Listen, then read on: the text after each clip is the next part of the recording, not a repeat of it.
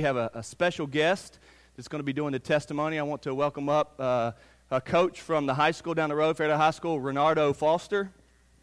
Dalton, we're going to use this mic here. This is Holly's mic. So, Coach, you can just stand right there and hold that mic. I think you got plenty of slack. Coach Foster is one of the football coaches down at the high school.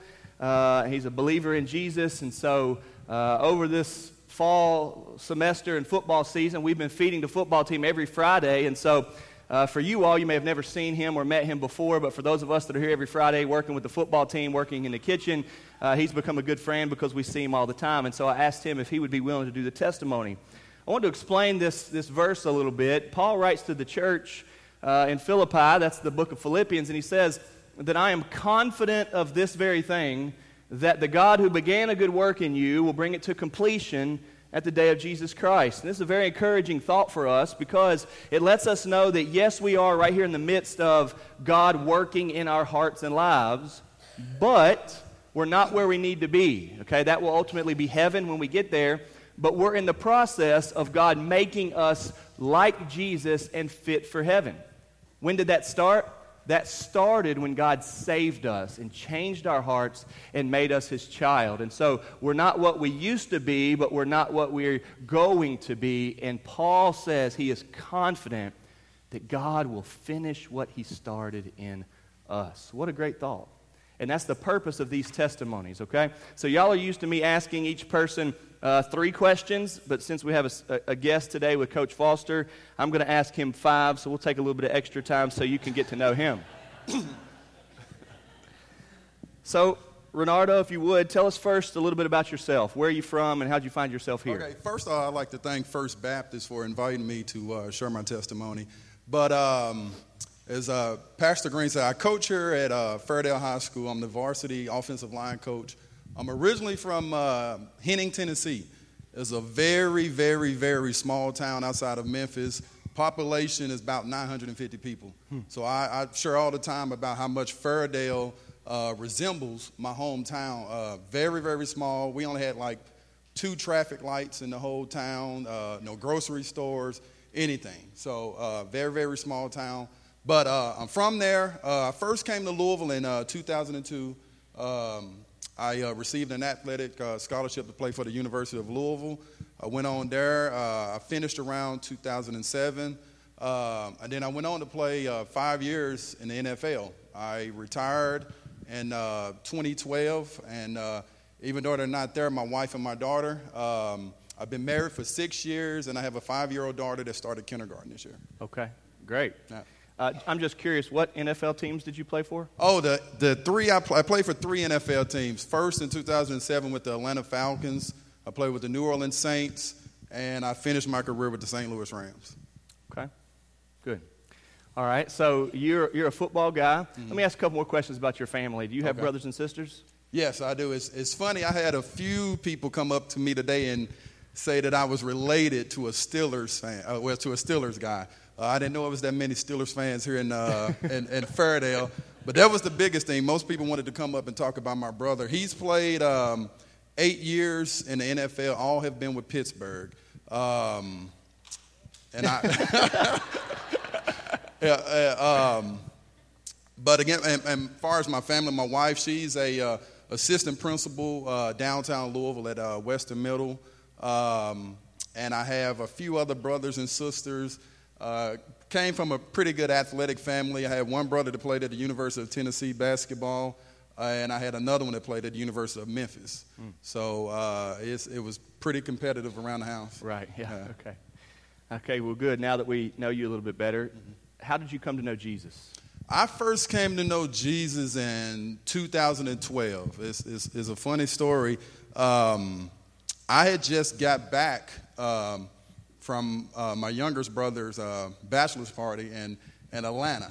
And on the way back, I had a delayed flight in Chicago. And there I met this gentleman on the plane, him and his wife. Didn't know at the time, anything about him. But on this flight, all the way back to Louisville from Chicago, he shared the gospel with me. And I had no idea. He kind of, caught me in a spot, and he asked me what was my relationship with Jesus. And the only thing I could tell him was, you know what, I'm not a religious person, but I'm spiritual. And I had no idea what that meant. That's pretty much what I fed people anytime they would ask me about that, because they put me on the spot. So I told him that, and he always tells me this story to this day. He had me at that point. So whenever we got off the flight, he exchanged all his information for me, and then I come to find out he's a pastor in Buckner, Kentucky, a guy by the name of Dr. Gary French. And at that point, he brought me down to his coffee shop, and he asked me, like, what am I waiting on? And there wasn't anything I was waiting on. And at that point, I gave my life over to Christ. Praise the Lord. Wow, what a neat story. Yeah. Okay, so that was 2012. Here we are, 2016. So you've been a Christian now for 4 or 5 years. Mm-hmm. When you look back on your Christian life, okay, what do you see as how God grew you, or a moment where God grew you? What is something that makes you think God's growing me? I would say the biggest growing moment, when I was younger, I figured I could do everything on my own. I thought, I was bigger than all, stronger than all. I can do everything on my own. And I thought I was a pretty good guy. I went back, and I thought at that point getting me to heaven would be just doing good deeds. I didn't go to any parties. I didn't drink. I didn't smoke. So for the most part, I thought I was a pretty good guy. But little did I know, just doing good deeds would not get you to heaven. So I realized that very quickly with studying the Bible, and not only studying it, but trying to apply it. Yeah, wow, okay. That's great. Thinking now, okay, your life's changed. You don't play football anymore. You coach football. And we're so thankful that God placed you here. What a big blessing that is, that you work here in Fairdale, Kentucky, and now we have a relationship with you. At this stage of your life, now in October 2016, how do you think God's growing you now? And I tell our church, this is the hardest question to answer. This is the hard one to answer. How's God growing you now? You know, he's doing this right now. This is only my 4th time either, sharing the gospel or even sharing my testimony. And doing this now, growing up, I was an extremely shy kid. That may be hard to believe, but I was extremely shy. When I went to U of L, my degree is in communications, and I did that to help me with things like that. But I would say that's the biggest growth I've had. And I have a friend here, Scott Long, and I use 2 of his words in basically everything. With sharing the gospel, you have to be bold and you have to be intentional. And I feel at this point I'm being bold by coming up here and sharing my testimony. Yeah, absolutely. Yeah, we're encouraged by that. Well, one final question, and we want to learn from you. We're thankful that the school and the coaches and you guys, and especially head coach, Coach Wright, allows us to be involved with the team. We'd love to serve you all in that way. But now that you've been around us nearly every week in a whole semester, how could you encourage our church or even advise our church on how we could better serve not only the sports teams but the high school? From your perspective, and it may not be all that much, but from your perspective, how can we do a better job? Well, first, I'd like to thank you for what you do for the football team. I've been here 4 years. I've coached 3, and every Friday they provide us with a pregame meal. So we're very thankful of that.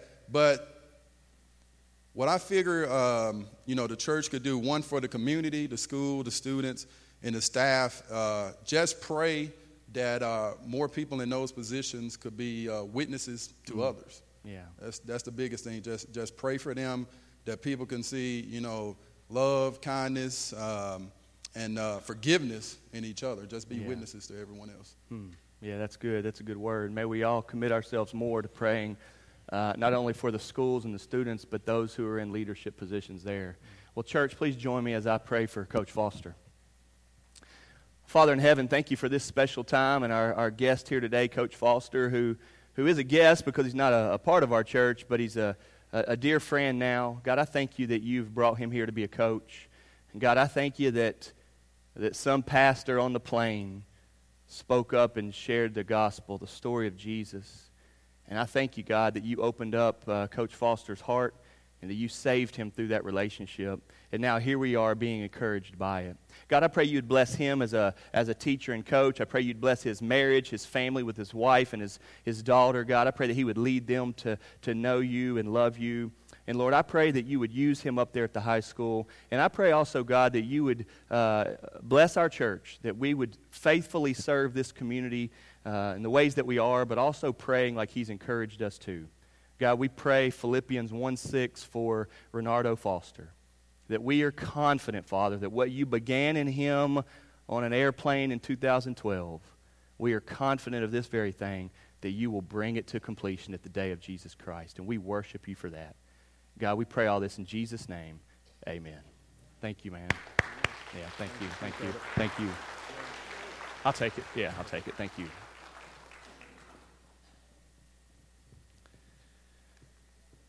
All right, if you would turn in your Bibles to Mark chapter 7.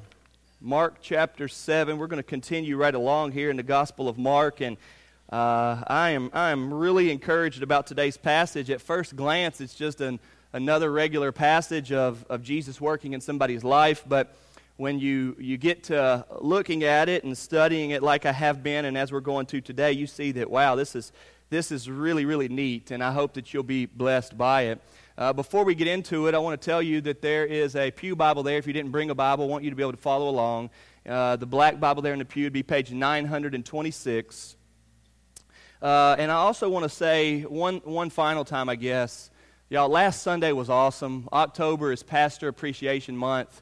And last Sunday was so great. Y'all did a good job of honoring and thanking not only myself, but also Jake and Joe. We were very encouraged by that. The Sunday morning stuff was really neat, where you brought us up with our wives and gave us a gift and said thank you to us. And then also the Sunday evening is just a fellowship and reception time. And many of you all had written us cards and just encouraging things about how God is using us in your lives. And we are so thankful for that. I've said it now several times over the past couple weeks.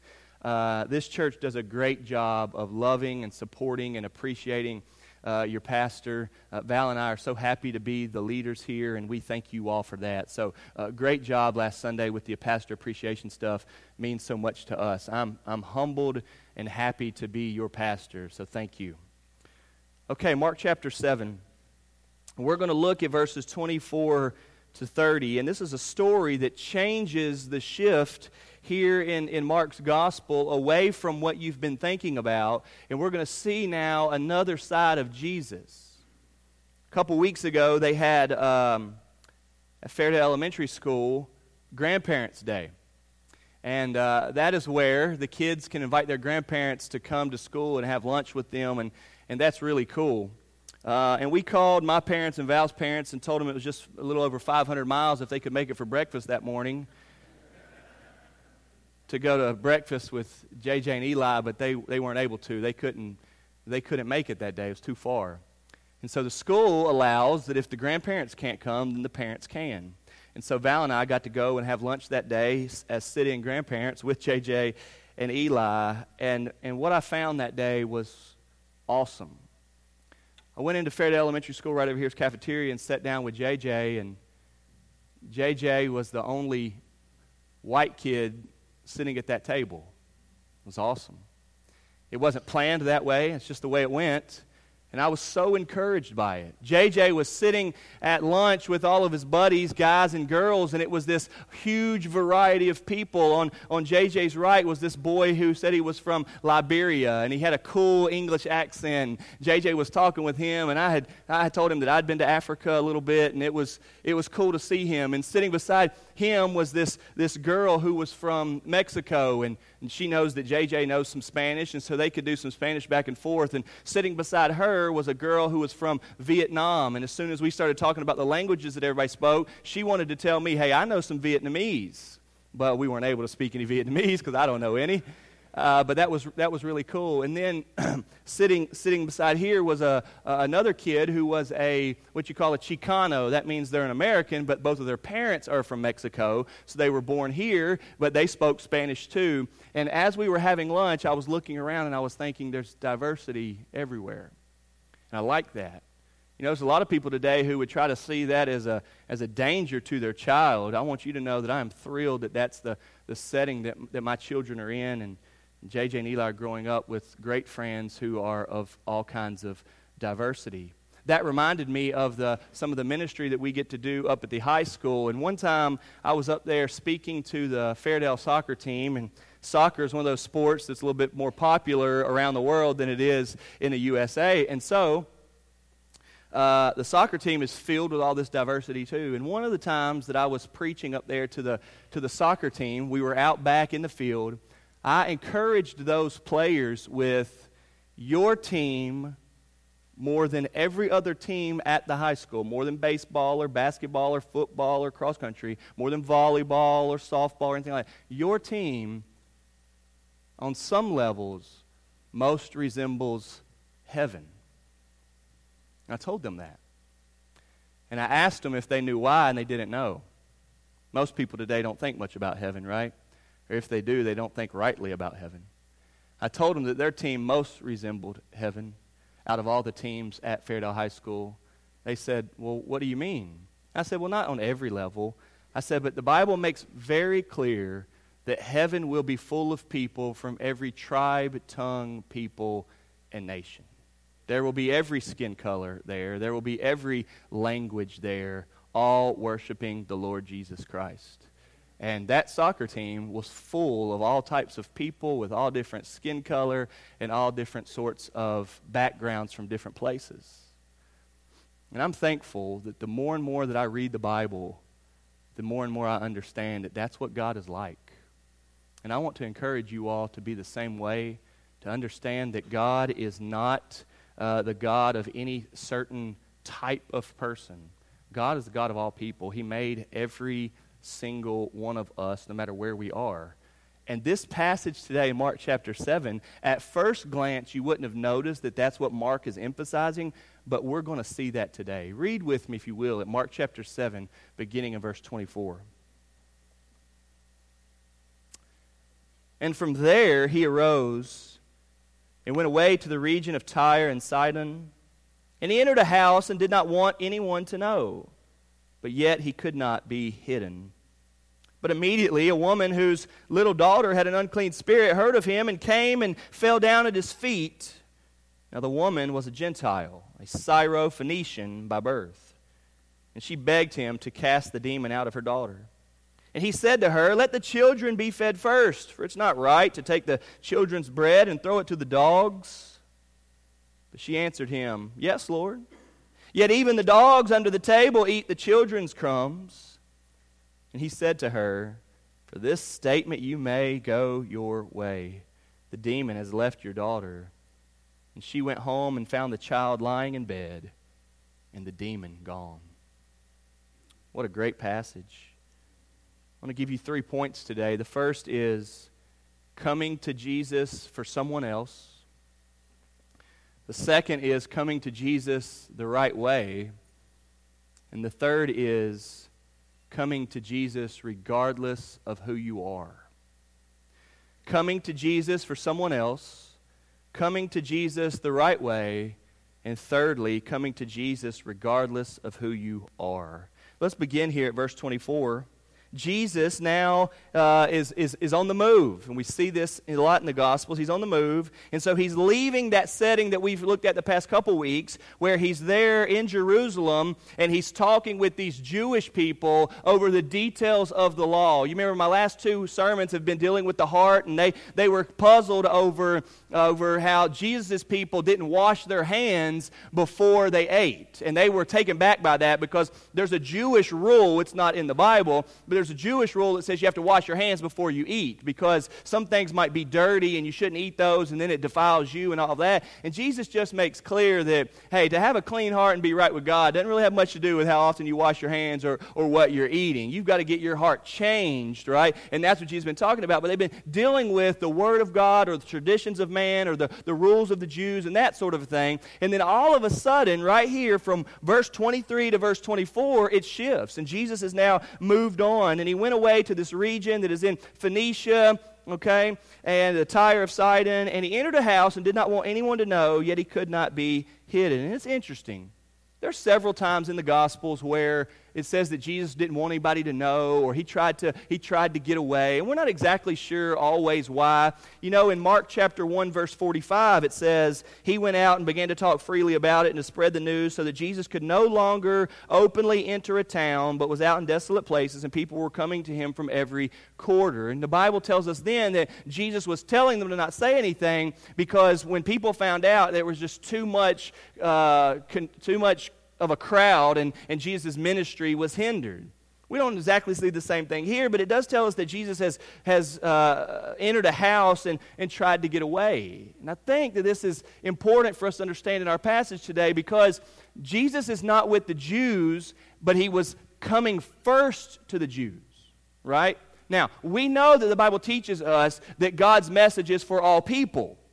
But the Bible is also very clear, listen to me, that the order in which God wanted to communicate his message was for the Jews to hear it and understand it first, and then it went to the Gentiles. It's not more for the Jews or less for the Gentiles. Don't hear that. But the order of which Old Testament and New Testament emphasize this is that it came first to the Jews and then to the Gentiles. And Jesus is still here in his Jewish Galilean ministry, and he's just taking a break. Perhaps he was just needing some rest. Perhaps he was just looking for some downtime, and he went into the house. And as you can see there, he could not be hidden. You can't hide Jesus and his great power and message that he has, even though he tried. I want to show you a couple verses. That's verse 24. Skip over to verse 33. It says, Jesus taking him aside from the crowd privately, he put his fingers into his ears, and after spitting, touched his tongue. Jesus is about to heal this person, but he wanted to do it privately. He didn't want to do it publicly where everybody could see. That's verse 33. Look at verse 36. And Jesus charged them to tell no one, but the more he charged them, the more zealously they proclaimed it. You see, there's this theme of Jesus wanting it to not be full-blown yet, everybody to know. And we're not exactly sure why, but on some levels I want you to hear that it has something to do with the message was first to the Jewish people, and then it was coming to the Gentiles, okay? And you're going to see this as we continue on. So back to verse 24. He entered a house and did not want anyone to know, but yet he could not be hidden. But immediately, look at this, immediately, a woman whose little daughter had an unclean spirit heard of him and came and fell down at his feet. The first point I want you to see today is coming to Jesus for someone else. The key person in this passage is this woman who comes to Jesus. She heard that he was in town. She heard that he was there at that house, maybe trying to catch some rest. And she went right there. But not for her own sake. She's come on behalf of her daughter. I want you to hear from me today that one of the most important things you can do in life is live for the sake of others. I know you often hear that you can't live for other people or you can't be controlled by what everybody else is thinking. But in a good, healthy sense, I want you to hear that one of the most important things you can do is live for the sake of others. Remember this great thought about Jesus? Greater love has no one than this, that he lays down his life for his friends or for his enemies. It says it both ways. There is no greater sign of love than you sacrificing yourself for someone else. And all good mothers know this. I've often said that the hardest job in the world is a mom. You guys are the real heroes. And in this passage, we see a mom doing it yet again. She comes to Jesus. I want to ask you here plainly today a question I've asked myself this week. I've asked myself again this morning. And I'm asking you now, one that will surely bother you. Who is it that you're coming to Jesus on behalf of? Who is it that you've been talking to Jesus about? Who is it? And so often, we have to hang our head and say, I haven't been. I want you to see that this is Jesus trying to hide. I want you to see that this is Jesus trying to get into a house and be away from people. And this lady with great determination has now brought herself to him, and it says plainly, has fallen down at his feet. She knows something about Jesus, doesn't she? Now, granted, she probably could have said, I've got so much going on here. I mean, I've got laundry to do and clothes to feed. I've got to help them do their homework, and I'm running them to soccer practice. I'm doing all this. I don't have time to go across town and find this man Jesus and ask him to do something for you. She didn't say that. She did it. Because, yes, it is important for your kids' clothes to be washed and them look nice at school and their homework to be done. And for their bellies to be full, we don't want our kids to go to bed hungry. But moms and dads, listen to me. You are failing, and I say that sensitively. I don't want you to think you're a failure. I want you to be encouraged by this. We are failing if we're doing all of those things for our children and yet not leading them to Jesus. This mother perhaps hired a babysitter to go do what was of the utmost importance. This mother perhaps canceled the evening plans to get to where Jesus was. I said it a couple weeks ago when we did the baptisms. There is no higher responsibility in my life or your life than that we would lead our children to know God. This lady has come to Jesus not for herself. I realize that many of you are here today for yourself, and that's the way it should be. But I want you to hear me today that there's another reason why you should be here today too, and it should be for the sake of somebody else. Who is it? I want you to see that not only do the Gospels teach us that you must be saved by a personal relationship with Jesus, there is no way that somebody else can do something and make you saved. No matter how close I am with Jesus, I cannot cause my relationship with Jesus to save my children. That's not what I'm saying, and y'all know that. But I do want you to see that the Bible shows us indirectly, passage after passage after passage, of how you can be used by God to help other people know Jesus. If I say the phrase, and they were bringing, doesn't that bring to mind several passages in the Bible where people were bringing people to Jesus? I want to read a few to you. Mark chapter 10, and they were bringing children to him that he might touch them, and the disciples rebuked them. You remember that passage? It gives us the picture that everybody in town was gathering up children saying, here, we got to get you to Jesus. Luke chapter 5, and behold, you remember this one. Some men were bringing on a bed a man who was paralyzed. And they got to the house and noticed that the crowd was too big for them to get into the door, so they quit and said, well, we tried. No, they didn't. So they found a way to get to the roof and dug a hole through the roof, and they lowered their friend down through the roof. Why? To get him to Jesus. Oh, what great lengths we might go. Acts chapter 5. The people also gathered from the towns around Jerusalem, bringing the sick and bringing those who are afflicted with unclean spirits, that Jesus might heal them. This is a theme that you see in the Bible. They were bringing people to Jesus. Sometimes it happens on an airplane with a stranger that I'm going to guess is bigger than you. But we can still bring people to Jesus. Do you remember in John chapter 1 when Jesus called the disciples? Do you remember the order? We tend to know the first four, Peter, Andrew, James, and John. And then the next two, Philip and Nathaniel. And then we kind of forget the next six. But do you remember the order? The first he called were the brothers, the sons of thunder, the sons of Zebedee, James and John. He called them together. So we see that brothers came together. But in that passage, we don't have anybody bringing them. But right after that, it says that he found Andrew fishing. It says that he found Andrew fishing. We don't know anything else about Andrew, but you know what it says in John chapter 1?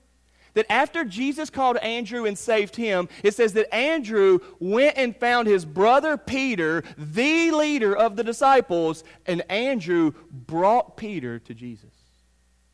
Were it not for that brother Andrew, perhaps we would have never known that disciple Peter. Have you ever brought your brother to Jesus? Are you trying now to get your brother to Jesus? Are you praying for him? Right after Peter and Andrew, it goes to Philip. Jesus finds Philip. This is still in John chapter 1. Philip now becomes a follower of Jesus, one of the first disciples. And it says right after that Philip went and found Nathanael and says, Nathanael, we have found the Savior. We found the person that the Old Testament's talking about. And in the very first disciples in John chapter 1, we have Jesus calling one, but then the Bible teaches us that Jesus didn't go find Philip and then Jesus go find Nathanael. Jesus found Philip and Philip found Nathanael. Jesus didn't find Andrew and then go find Peter. Jesus found Andrew and Andrew went and got Peter and brought him to Jesus. And this is what we see in the Bible. Our passage here today in Mark chapter 7 is of a mother who is concerned about her daughter, and she knows that the answer for her daughter is Jesus, and so she goes and falls down at his feet on behalf there. I wonder how much different our lives would be if you and I ever spent time on our knees for somebody else. If we're ever on our knees, it's a cry of desperation to fix our situation, usually. May we be those like this mother who want to bring other people to Jesus. Last week in the Philippians 1:6 testimony, Daniel Snyder, or if it wasn't last week, it was 2 weeks ago, said that it was his mother who brought him to Jesus. Today in our testimony, Coach Foster says that it was a man on the plane that led him to Jesus in a coffee shop. Y'all, people come to Jesus through other people. And I want that to be your conviction that God would use you to that end. I want to encourage you that whether you know it or not, for some of you all, I am in the process of bringing you to Jesus. That's why we have our friendship. And this is what the Bible wants us to know. This mother has come to Jesus for someone else. But notice, secondly, in her coming to Jesus on behalf of her daughter, she comes to Jesus the right way. Look in the Bible at verse 25. Verse 26. Now the woman was a Gentile, a Syrophoenician by birth, and she begged him to cast the demon out of her daughter. Here's the situation. Her daughter is demon-possessed. Her daughter has a problem. We don't know the age here. We don't know if this is an older lady with a grown adult woman, but she comes and she's at the feet of Jesus and she's begging him. Notice, so it's not a one-time request. It's a begging. And Jesus answers this wild answer and says a parable that you really need to look deeply at. Let the children be fed first. It's not right to take the children's bread and throw it to the dogs. What's he talking about? The Bible often refers to people as dogs, and in many ways it's this negative, derogatory thing. Here it might be that. Not really sure. The word, though, is a different word. And this is the word dog referring to a pet. So a dog that's welcome in the house, dog that's loved by the family, a dog that's taken care of. So it is a dog, but it's a pet dog instead of like a stray dog that lives in many parts of the world that nobody likes. Nevertheless, he is calling people dogs. Here, let's look at what he says. Let the children be fed first. It's not right to take the children's bread and throw it to the dogs. Here's what Jesus is meaning. He's telling a parable. The children are the Jews. And the dogs here in this passage are the Gentiles. Jesus is speaking about the order of his ministry. He's meaning, I can't just come and give you the message of God. You're not a Jew. I can't go straight to the dogs if I haven't fed the children at the table, is what he's meaning. And he's still in his Jewish ministry. Now, at first thought, you think, wow, this seems kind of harsh. He refers to her as dog, and he's rejecting her and all of that. But that's not what's happening. Really, Jesus is saying something here that's challenging or testing her faith. Jesus does this many times. You remember when the rich young ruler come to Jesus and said, "Good teacher, what must I do to inherit eternal life?" Do you remember that good question? That's a great question, right? Anybody that comes to Jesus and says, "Hey, how do I get to heaven?" That's a great question. But as soon as he said, "Good teacher," to Jesus, Jesus replied with what? "Why do you call me good?"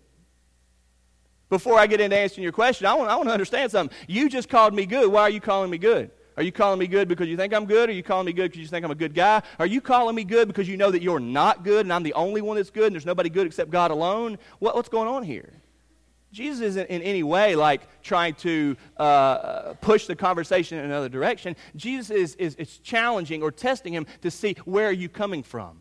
He does it here in a parable, which we see often in the Gospels as a way of Jesus not only testing by his pushing back, but testing by seeing if you have the understanding that comes from a changed heart, like we talked about last week. Remember, when Jesus speaks in parables, he tells us that he speaks in parables sometimes so that those who understand can understand, and those who don't understand won't understand. And here he starts talking about children and table and dogs. And if this lady was not coming to Jesus the right way, then she wouldn't have understood. I'll be honest on speaking on for my own self, and you can probably relate to this too. There are many times, and honestly too many times, where I come to Jesus asking him to fix something in my life, and I don't want him to do it for his sake. I want him to do it for my sake. That's not how you go to God. Many times somebody's sick or hurting, and we're not trusting, we're not walking by faith, we're not wanting it to be for God's glory, we're not trusting in God as Father, we're not trusting that. We're just going to God wanting him to fix our situation, vindicate us, help me, something like that. And Jesus pushes back a little bit on this mother to see, are you asking me to heal your daughter because you want my glory in your lives? You want my glory in your life? You want my glory in her life? Are you wanting my glory to be worked out here? Are you asking me to do that for that? Are you just asking me so that your little world and what your desires are would be better? Jesus is challenging here the motive behind her prayer. We need to be challenged on the motives of our prayers. He says to her, let the children be fed first. It's not right to take the children's bread and throw it to the dogs. Here's what he's meaning. That his message is for the Jews first. He can't come first to the Gentiles. That's what he means. Again, hear me. This is not the bad term in the Bible as dog. It is the word dog, so that could always be bad, right? I'm not sure how y'all feel about dogs, but it could be. It's the word here for pets, though. But notice how she responds. She doesn't snap her fingers and get an attitude to Jesus and say, get on out of here, man. You're supposed to be for all the people, and you just called me a dog. Nobody's going to talk to me like that. You know what? I'm going to go take care of my daughter on my own. She doesn't get an attitude like many of us do. I can't tell you how many times I've heard somebody say, nah, I already tried. I've been praying to God. He don't ever do anything for me. I've heard on countless times somebody say, no, I tried doing things God's way, and he don't help me. You've heard people say that too. Notice that Jesus gives her a parable in which he refers to the Gentiles receiving his message as dogs, and it's not their time yet. It goes to the children at the table first, and look at how she responds. She answered him, verse 28, yes, Lord. Yet even the dogs under the table eat the children's crumbs. Hey, if you're going to come to Jesus the right way. That's my second point. Come to him believing. What she means here in her answer is, absolutely, your message might be for the Jews first, but I'm a Gentile here and I'll take the crumbs. Yes, the Jews may be getting the food first on the table, but every time there's food on the table, the dogs know there's going to be crumbs underneath the table, and the dogs get it. Let me tell you something, church. We're not the Jews in the passage. We're the Gentiles. And I'm here today believing the Word of God, and whether it's the main course on the table or whether it's the crumbs under the table, I'm a believer in the promises of God, and my sins are forgiven, and I'm on my way to heaven, whether I'm a dog or a child or at the table or under the table. I've got the Word of God, and that is the answer. And this lady knew that. This lady knew it. Jesus gives her this parable that if she was not believing by faith, she would have not gotten it, or she would have gotten upset, or she would have rejected it. And in many ways, you can almost see, I can almost picture Jesus like holding back a smile, because he knew he had tested her in a way that could have been received wrongly if she did not trust God's heart. But she trusted God's heart. Yes, she did. I can't give the food to the dogs first. And she said, oh, you don't have to give it to the dogs first. You put it on the table, the crumbs are falling right here, and I will eat the crumbs. And she stays trusting. She stays believing. She came to Jesus the right way. I want to point out something here. The last person to come to Jesus this way, falling down at his feet, is in Mark chapter 5, verse 23. Turn there. Mark chapter 5, verse 23. Look at this.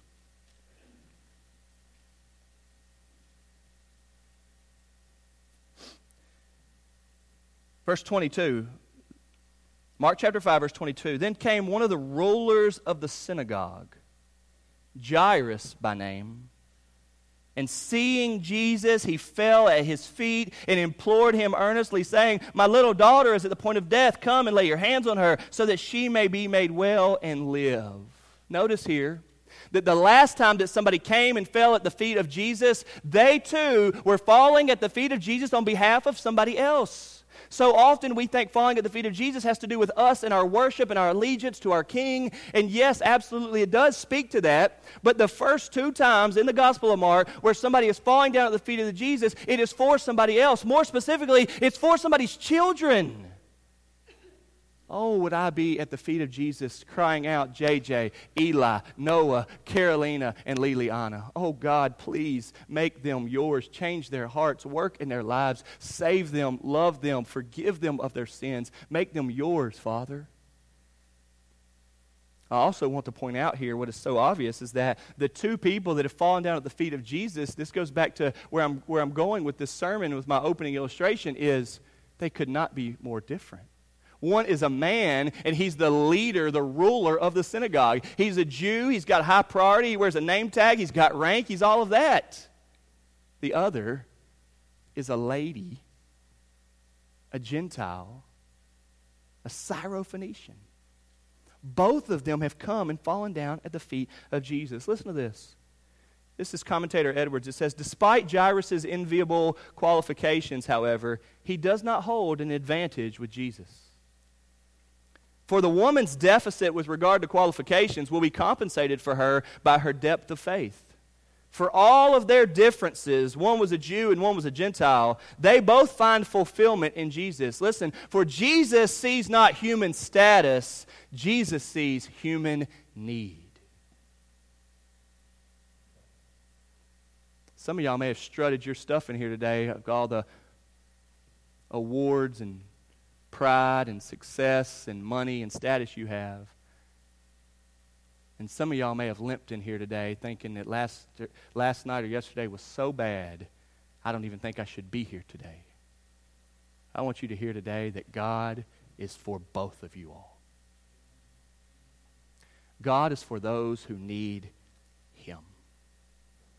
Mark began his gospel, the very, very beginning, Mark chapter 1, verses 2 and 3, quoting Isaiah, reminding us that Jesus came as a fulfillment of the Old Testament prophecy to the Jews. But as the New Testament does so beautifully and seamlessly, the New Testament takes us from Jesus' ministry to the Jews and keeps it going to the Gentiles, all people, all nations, everywhere. Paul would say this in Romans chapter 1, verse 16, "For I am not ashamed of the gospel, for it is the power of God for salvation to everybody who believes." Listen, to the Jew first and also to the Gentile. The Jew first, but also to the Gentile. If you're going to come to Jesus the right way. Humbling yourself before Him. Crying out, "Father, have mercy on me, a sinner." Asking the one who died for sins to forgive you of your sins. Asking the one who gave up His Son on the cross on behalf of people to pardon your sins and change your life, and He will. Don't come to Jesus trying to make yourself better, make your name greater. Come to Jesus because you've realized that you've sinned against Him and you want His love to be poured out in your life. When we come to Jesus the right way, He accepts us and He welcomes us. Notice that this mother is coming to Jesus on behalf of somebody else, and even at that, she comes the right way. Lastly, we can come to Jesus for someone else, we can come to Jesus the right way, but lastly, you can come to Jesus regardless of who you are. starting in verse 24, Jesus is now moving to the region of Tyre and Sidon. As he's away in a house, a lady comes to him, and she is, look what it says, a woman. She is a Gentile. She is a Syrophoenician, all of this, and she comes to him. And what Mark is doing in his gospel is so absolutely fascinating. He's introducing a person, perhaps, who has been more stereotyped than anybody I've ever seen. Listen to all of these descriptions. We read the parallel passage in Matthew chapter 15, right? Y'all remember that. That's what Austin read. In that passage, it said it a little bit differently. It called her a Canaanite. It called her a Greek. Here it calls her a Gentile. So we've got this one woman. Mark is trying to prove a point. We've got this one woman. She's a Greek. She's a Gentile. She's from Syria. She's from Phoenicia. She lives in Tyre. She lives in Sidon. Listen to this. When have we ever labeled somebody that much, right? When I said the only white kid at the table, some of y'all thought, why you got to be white? That's the way we talk. Even one stereotype is too many often for us, right? And here in the Gospels, they are emphasizing to us, this lady is not who you would think can come to Jesus, because you and I are so bad about thinking, nah, he's too messed up, he's not for church. Nah, Josh, they're not from America, man. They're from another country where they have a different religion, and so we don't really want to invite them to the Bible study today. Or, you know, they live beside me, but they're from Bosnia, and, you know, they're a little bit different, so I've never really invited them to church. I just keep hammering on this old white guy from Fairdale who's been denying church for 80 years. That's the only guy I keep inviting to church. But these new people beside me, I've never really invited them to church. And we are so bad about thinking that some people are fit for Jesus and some people are not fit for Jesus. And in the last few months, I've been wondering how many times have black men been able to stand up in First Baptist Fairdale and be able to talk about how God saved their lives. And Coach Foster, I appreciate you being willing to, and Scott, you've come and preached before, and I appreciate that so much. The Gospels, y'all, are labeling this woman over and over and over again so that you would see that anybody can know God. Anybody. Notice that in the passage before, Jesus is arguing with people who say they know God, who are discrediting God's word because they have a tradition that they made up about washing hands. And Jesus is telling them, you know the Old Testament, you're committed to the Old Testament, you're ignoring the Old Testament, you're the fulfillment of Isaiah and the hypocrites that say they know God. He says that here in Mark chapter 7. You people are calling you're calling yourself the children of God, but you're hypocrites. You're all caught up in the Word of God. You don't obey the Word of God. You've made up your own rules and traditions, and you're doubting me, the Savior, over whether washing their hands before they eat makes them the children of God or not. And Mark goes from that ridiculous passage and that crazy conversation and goes right to this. Here's a woman, a Syrophoenician Gentile woman, speaks a different language, doesn't even know the law probably, never even read the Old Testament. She hears that Jesus is tucked away in a house trying to get some rest, and she comes and she falls down on his feet and says, Lord, will you heal my daughter? And Jesus says, this message isn't for you dogs. And she says, oh, give me the crumbs then. And Jesus says, you are saved. Man, God is for everybody, and I love His heart. Anybody who will come to Jesus, He will by no means cast them out. It doesn't matter. Stop qualifying who can come to Jesus. Start thinking of the worst people, the furthest people, the most oddball people, whoever it is, and think they are fit for the kingdom, because in order to be saved, you've got to be lost. And this is what Mark is wanting us to see. Listen to this. In journeying to the vicinity of Tyre, Jesus expands the scope of His ministry beyond anything conceivable of the Messiah. Listen to this. From a socio-religious perspective, Jesus' visit to Tyre universalizes the concept of Messiah, universalizes the concept of Savior in terms of geography, ethnicity, gender, and religion in a way entirely unprecedented during His time. There are so many times in the Bible where people think, no, we don't need to go witness to them. We don't associate with them. And God is blowing that up. Do you remember in the book of Acts? Chapter 10, Peter with Cornelius. They get in that discussion over the food. And God makes clear that, no, now this message is for the Gentiles. In Acts chapter 10, Peter says this, "Now I realize how true it is that God does not show favoritism, but accepts men from every nation who fear Him and do what is right." Peter says, now I realize this is the case. It's for everybody. Do you realize that we have a Syrian refugee issue in the world today? Who doesn't, right? Do you realize that this woman here is from Syria? Y'all, God has been saving people regardless of what land they live on since the beginning. And you and I are now living in the last days where we have the crystal clear commandment, this is what we should be about. Coming to Jesus regardless of who you are. Commentator Edwards says, the Gentile passage of 7:24 and following that we're reading now reinforces and furthers the truth of the beginning of chapter 7 where it says, there are no unclean foods, by emphasizing there are no unclean people. Now we know that all of us are unclean. The Bible says that. Here's what it means. Just like there are no foods that are off limits to you guys, there are no people that are off limits to God.